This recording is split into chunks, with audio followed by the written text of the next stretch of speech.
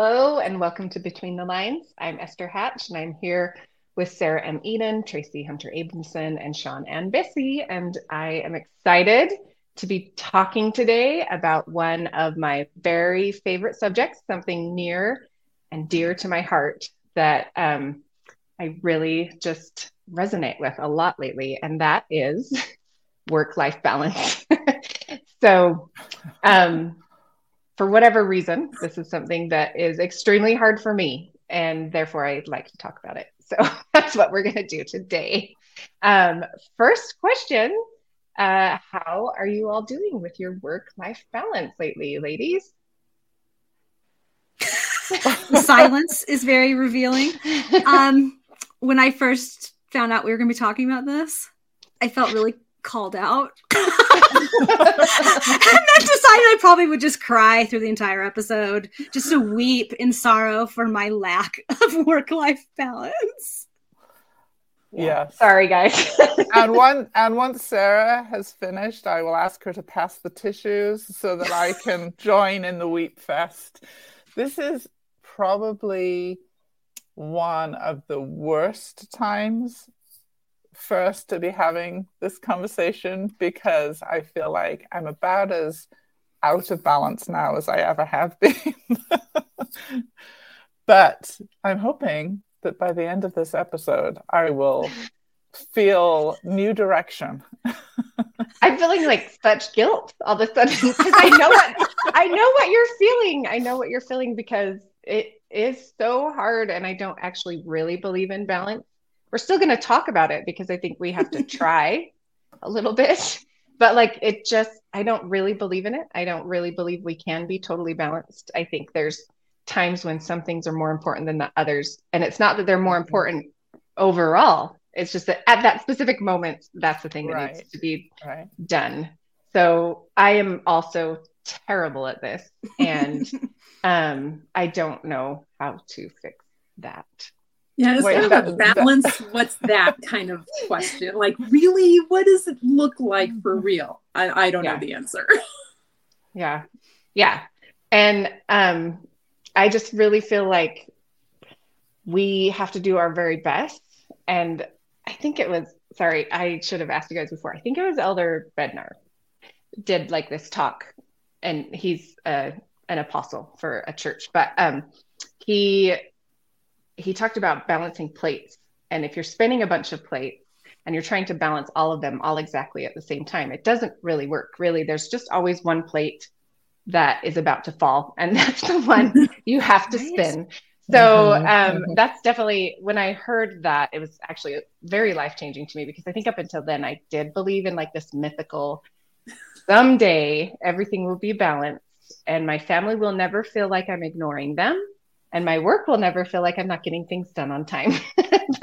But now I've just kind of come to realize like this is kind of as good as we get. But for authors, maybe this is because I am an author, but I feel like it's especially hard. And why do you guys agree? And like, why do you think for authors this can be a big challenge? It obviously is a big challenge for us based on the weeping. Since all of us are crying. Yes, if you're going to do a poll of 4 and we're all on the same page, then yes, it's a problem. I think there are a lot of reasons why, and I'm sure we'll discuss some of them today, but I think one of them is this is not the type of job that you clock in at 8 and clock out at 5 and you just leave it behind.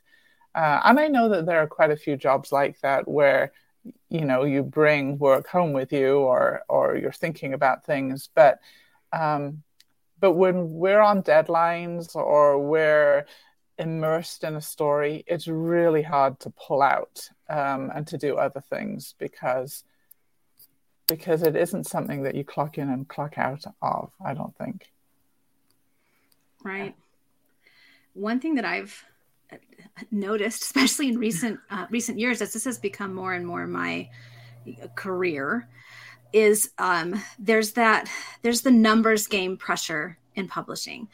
Like, you know, if you're working on a series and you want that series to continue to sell well, then your books need to be coming out at certain intervals and close enough together to keep the momentum going. So there's the pressure to get a book done in a certain amount of time. And what you're doing now, the work you do now impacts your income 2 years from now. And so there's that feeling of, if I don't get it done now, then the consequences of that are going to be felt down the road. And like for me, my writing income pays for the medications that keep me alive. So there's this feeling of, if I slack off on my work, what does that mean for my ability to survive 2 or 3 years from now? So it's easy to get really in your head about, if I'm not working constantly or working as hard as I possibly can, then there are going to be these consequences. And so there's this feeling like you have to keep going, because if you don't, everything will fall apart. How much of that is anxiety and how much of that is reality is up for debate, but it's there. And that, I think, can really mess with your ability to balance how you're spending your time. And I think it's really common for people to feel that way. But, yeah. And it's also like, we all live in a fictional world a lot of our time. And it can be hard to come out of that. Like, it's like, okay, in my fictional world, I mean, in my case, I'm often like dealing with guns and bombs and stuff. You guys are sometimes dealing with like clothing that I don't even know how to pronounce. So it's like, and then you come into real world and it's like, you guys have a microwave, and it's like, you know, that didn't happen in the 1700s so, or 1800s or wherever you guys are at the moment. I think Sean's been in Viking times lately. Yeah, they definitely didn't have microwaves then. No microwaves back then. So, but it's like, you know, it's a difference, but also there's story ideas everywhere. So even when we go and do something like, you know, you go on a trip or a vacation, and I remember seeing a comic one time. It was like three women writers on a vacation, and they're like, this is great. And they're like, I bet I could do this. And one of them's like twisting a plot in their head. And another one's like, you know, I could do this with my story. And they're all literally thinking about the next book they're going to write. And that's kind of what I think happens is, you know, beware to our friends. Like, you have no idea where you're going to pop up in a story. I'm just putting that out there. So. Yeah. I think definitely what you said really resonates with me about this feeling of like, stories are everywhere, and they're also always like coming into our brains. And I feel like it's kind of mean to the people around us sometimes that we're not fully present, maybe, because there's always a story being written in the back of our minds. But I also think that's kind of a cool thing about our job is we love that, right? Like, I mean, like, I love when like a story pops in my head, or I love when like characters are having a conversation. I'm like, oh, I have to go write that down because this is such good stuff. So, I mean, I think it's an advantage. Like, we're there because we love it. Like, our brain is there because we love it. But it also is hard for, I think, those around us that we can't, like Sean said, clock out at the end of the day. Right. And I also think just the balance part of making sure I get my work done and life encroaching on that is, I think it's very easy to feel like I have my whole day free. And therefore, yes, I can go to lunch with these guys. And yes, I can go help at the school. And yes, I can do that. And then I recently had to step back and say, like, I'm actually a working person. I have a job and I need hours where I have to say no, and no, I'm not available. And it is tricky for people sometimes to believe that, which, I mean, like, I think for the most part, if you explain it really well, they really do. And they feel bad. You know what I mean? Like, I'm not trying to call anyone out, but sometimes that's hard for me when I'm like, I have to work. And I think there is a little bit of this feeling of like, but do you know? I mean, you're an author, like you can work anytime you want. Exactly. Yeah. Well, I mean, like, I know they understand that writing a book is hard. I think it's just like the flexibility of it that right. It tends to be like, well, but you don't have to work right now. But if you get enough of you don't have to work right now, you'd never work. Get anything done. Yeah. Yes. Yeah. Yeah. So do you have tricks or rules that you set for yourselves that help keep your life balanced? And what are they? How often do you break them? I'm just curious. So I think for me, Esther, exactly what you're talking about. I was going through, especially when I had kids at home and in school and stuff like that. And I finally got to where I was like, you know what? I am treating this like a job, because if I don't respect my work, then nobody else will either. And I remember the first time I said something about, well, I need to work. My husband's like, well, don't call it that, because then you'll stop having fun. I said, I'm not going to stop having fun, but I am going to call it work, because otherwise nobody else will see it as that. And they just assume, like, I can say this is how many days it's going to take me to probably write a book, but I can't say that if I'm going to let everyone else choose how my time is going to be used. So it's like trying to keep that balance. I am lucky. I do work out while I'm working, writing. And so I've combined that part of my day, and my family has come to understand that, okay, mom's on the treadmill. Don't go talk to her right now unless it's kind of like somebody's bleeding. Okay, so sometimes I still interrupt, but I try really to be like, is a Band-Aid required? Because I'm in another world right now, and it is not including you talking to me. But it's like, but they have gotten where we know that my morning is pretty much my writing time and drafting time. And then and I'm more flexible in the afternoon, where I'm more likely to be doing marketing or trying to get maybe just extra words in or something like that. But I also do like, this is how many words I'm going to try to accomplish today and things like that.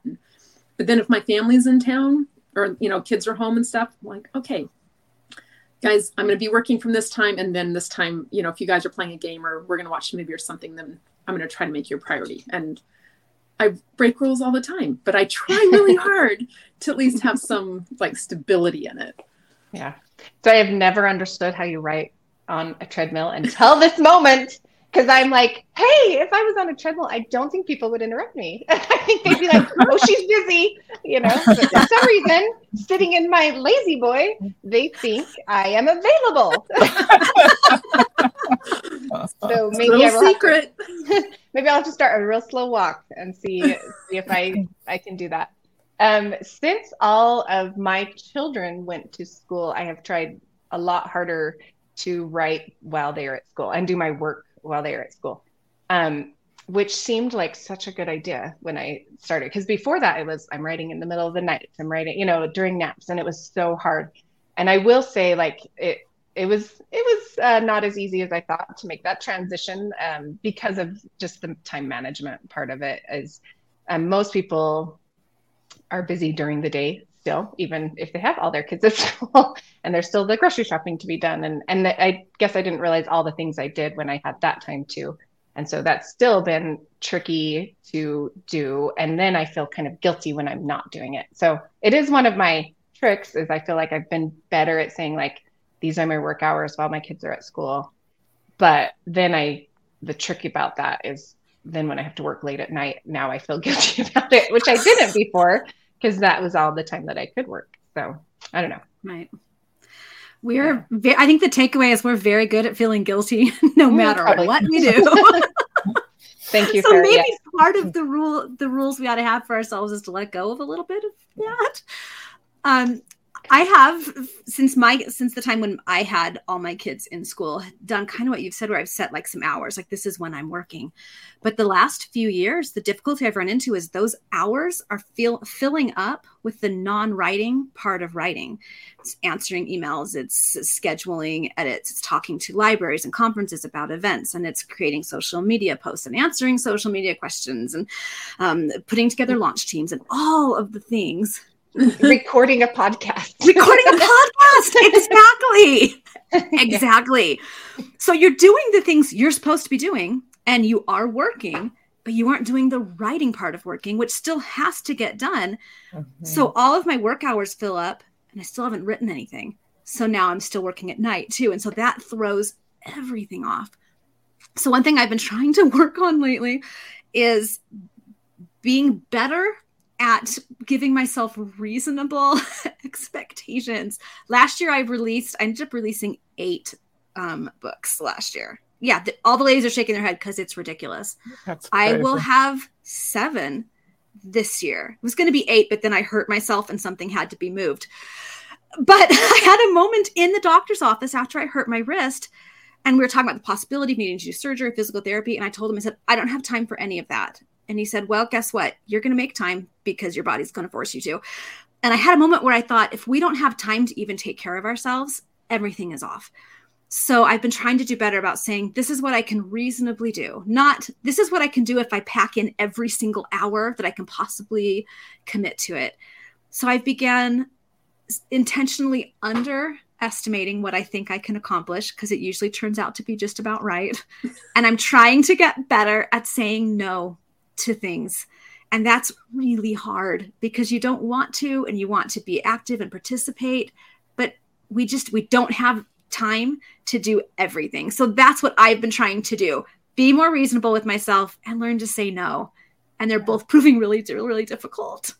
I think it's until you're an author, maybe if you've been around authors, it's hard to understand that feeling that you were talking about, this feeling of like, no, I can't do that. I have too much on my plate. I have books that need to be written, and books take a long time to write. You can't just stop for a long, indeterminable amount of time. I still remember Jeanette Rollison like a year ago or something. I can't remember what she had happened, but she thought she was, I do remember it. I won't share it, but like she thought maybe she was going to die.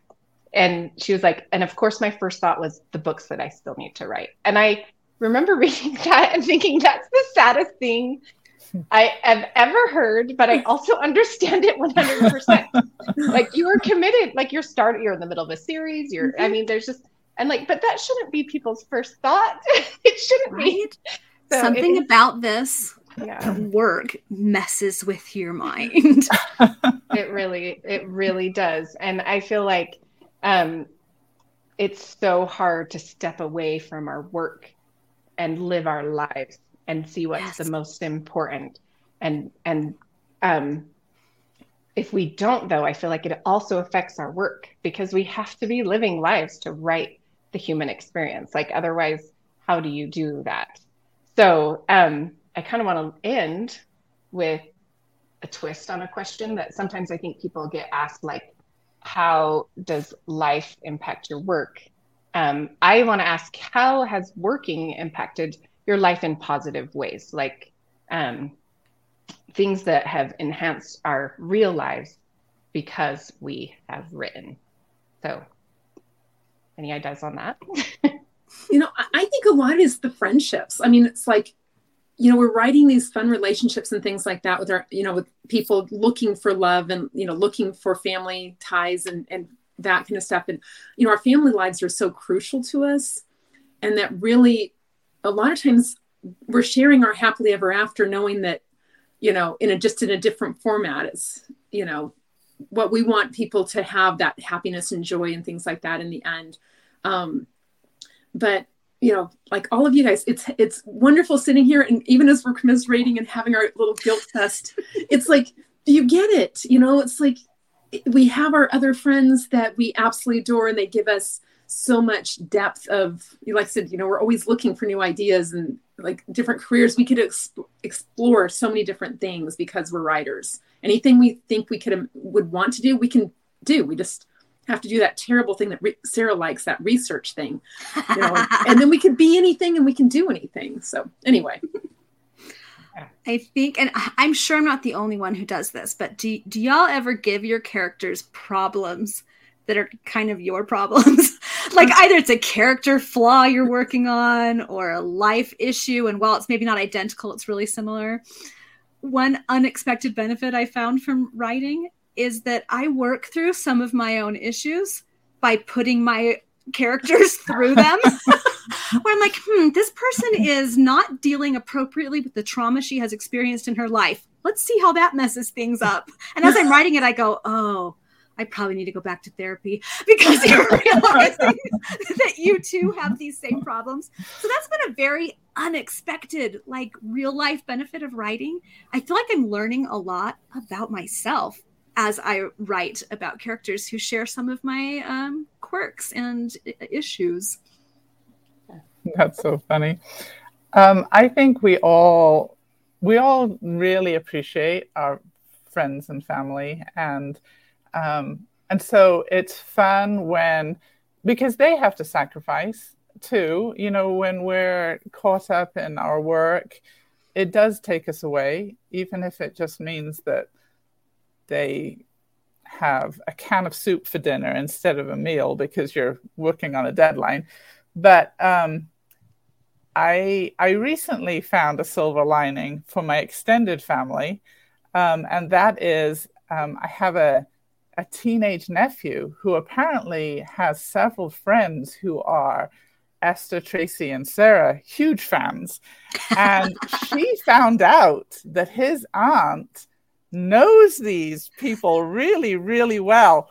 And so he suddenly gained all these fabulous teen cool points. And I am now the cool aunt, which is also great because I'm not really cool in any other way. And so that has been a fun benefit of writing, is to share my friends with my family and see how excited they are about that. That is a fun perk. Like, yeah, I just had a recent experience where I like text an author after someone mentions them to me and then show them, look, I'm writing to that person that you just like gushed about their book. And I feel very cool. I think one of the things when I started this career, I started it in the middle of a child that had been very sick for a lot of years. I am sorry, always crying. And I had been sitting around a lot. I was nursing him all the time and always watching TV. And I came to this point where I was just exhausted. I wasn't sleeping because he wasn't sleeping. And I don't say that metaphorically. Like, we literally didn't sleep for a few years, not for more than an hour or two at a time. And I was just too tired to do anything except sit around and watch TV or scroll the internet or things like that. And I remember thinking at one point, if I am too tired to get up and get out and do something, I want my kids to see me do something productive while I sit. So maybe I won't do the treadmill, Tracy. But I could. Now I'm past that point now. I'm sleeping again. He's doing so much better, which is such a blessing in so many ways. But it was kind of an interesting thing for me that this was a way I could do it. And as tired as I was, I could find something where I could say, look, I am not just wasting time when I'm tired. I'm actually working. I'm doing something. I'm going to leave something for you to read when I'm long gone. And that's been like a blessing for me to be able to find something that I could do at that time in my life, and have my children see me working, actually. So, well, thanks so much for joining me in this conversation. I didn't know I was touching quite so many nerves, but I probably should have guessed it. For those of you listening at home, I'm curious how you feel about work-life balance. If you find it as hard as we do, or if you don't, would you let us know what career you have? We are very interested. We're ready to change. And thanks again for joining us, and we'll see you next time on Between the Lines.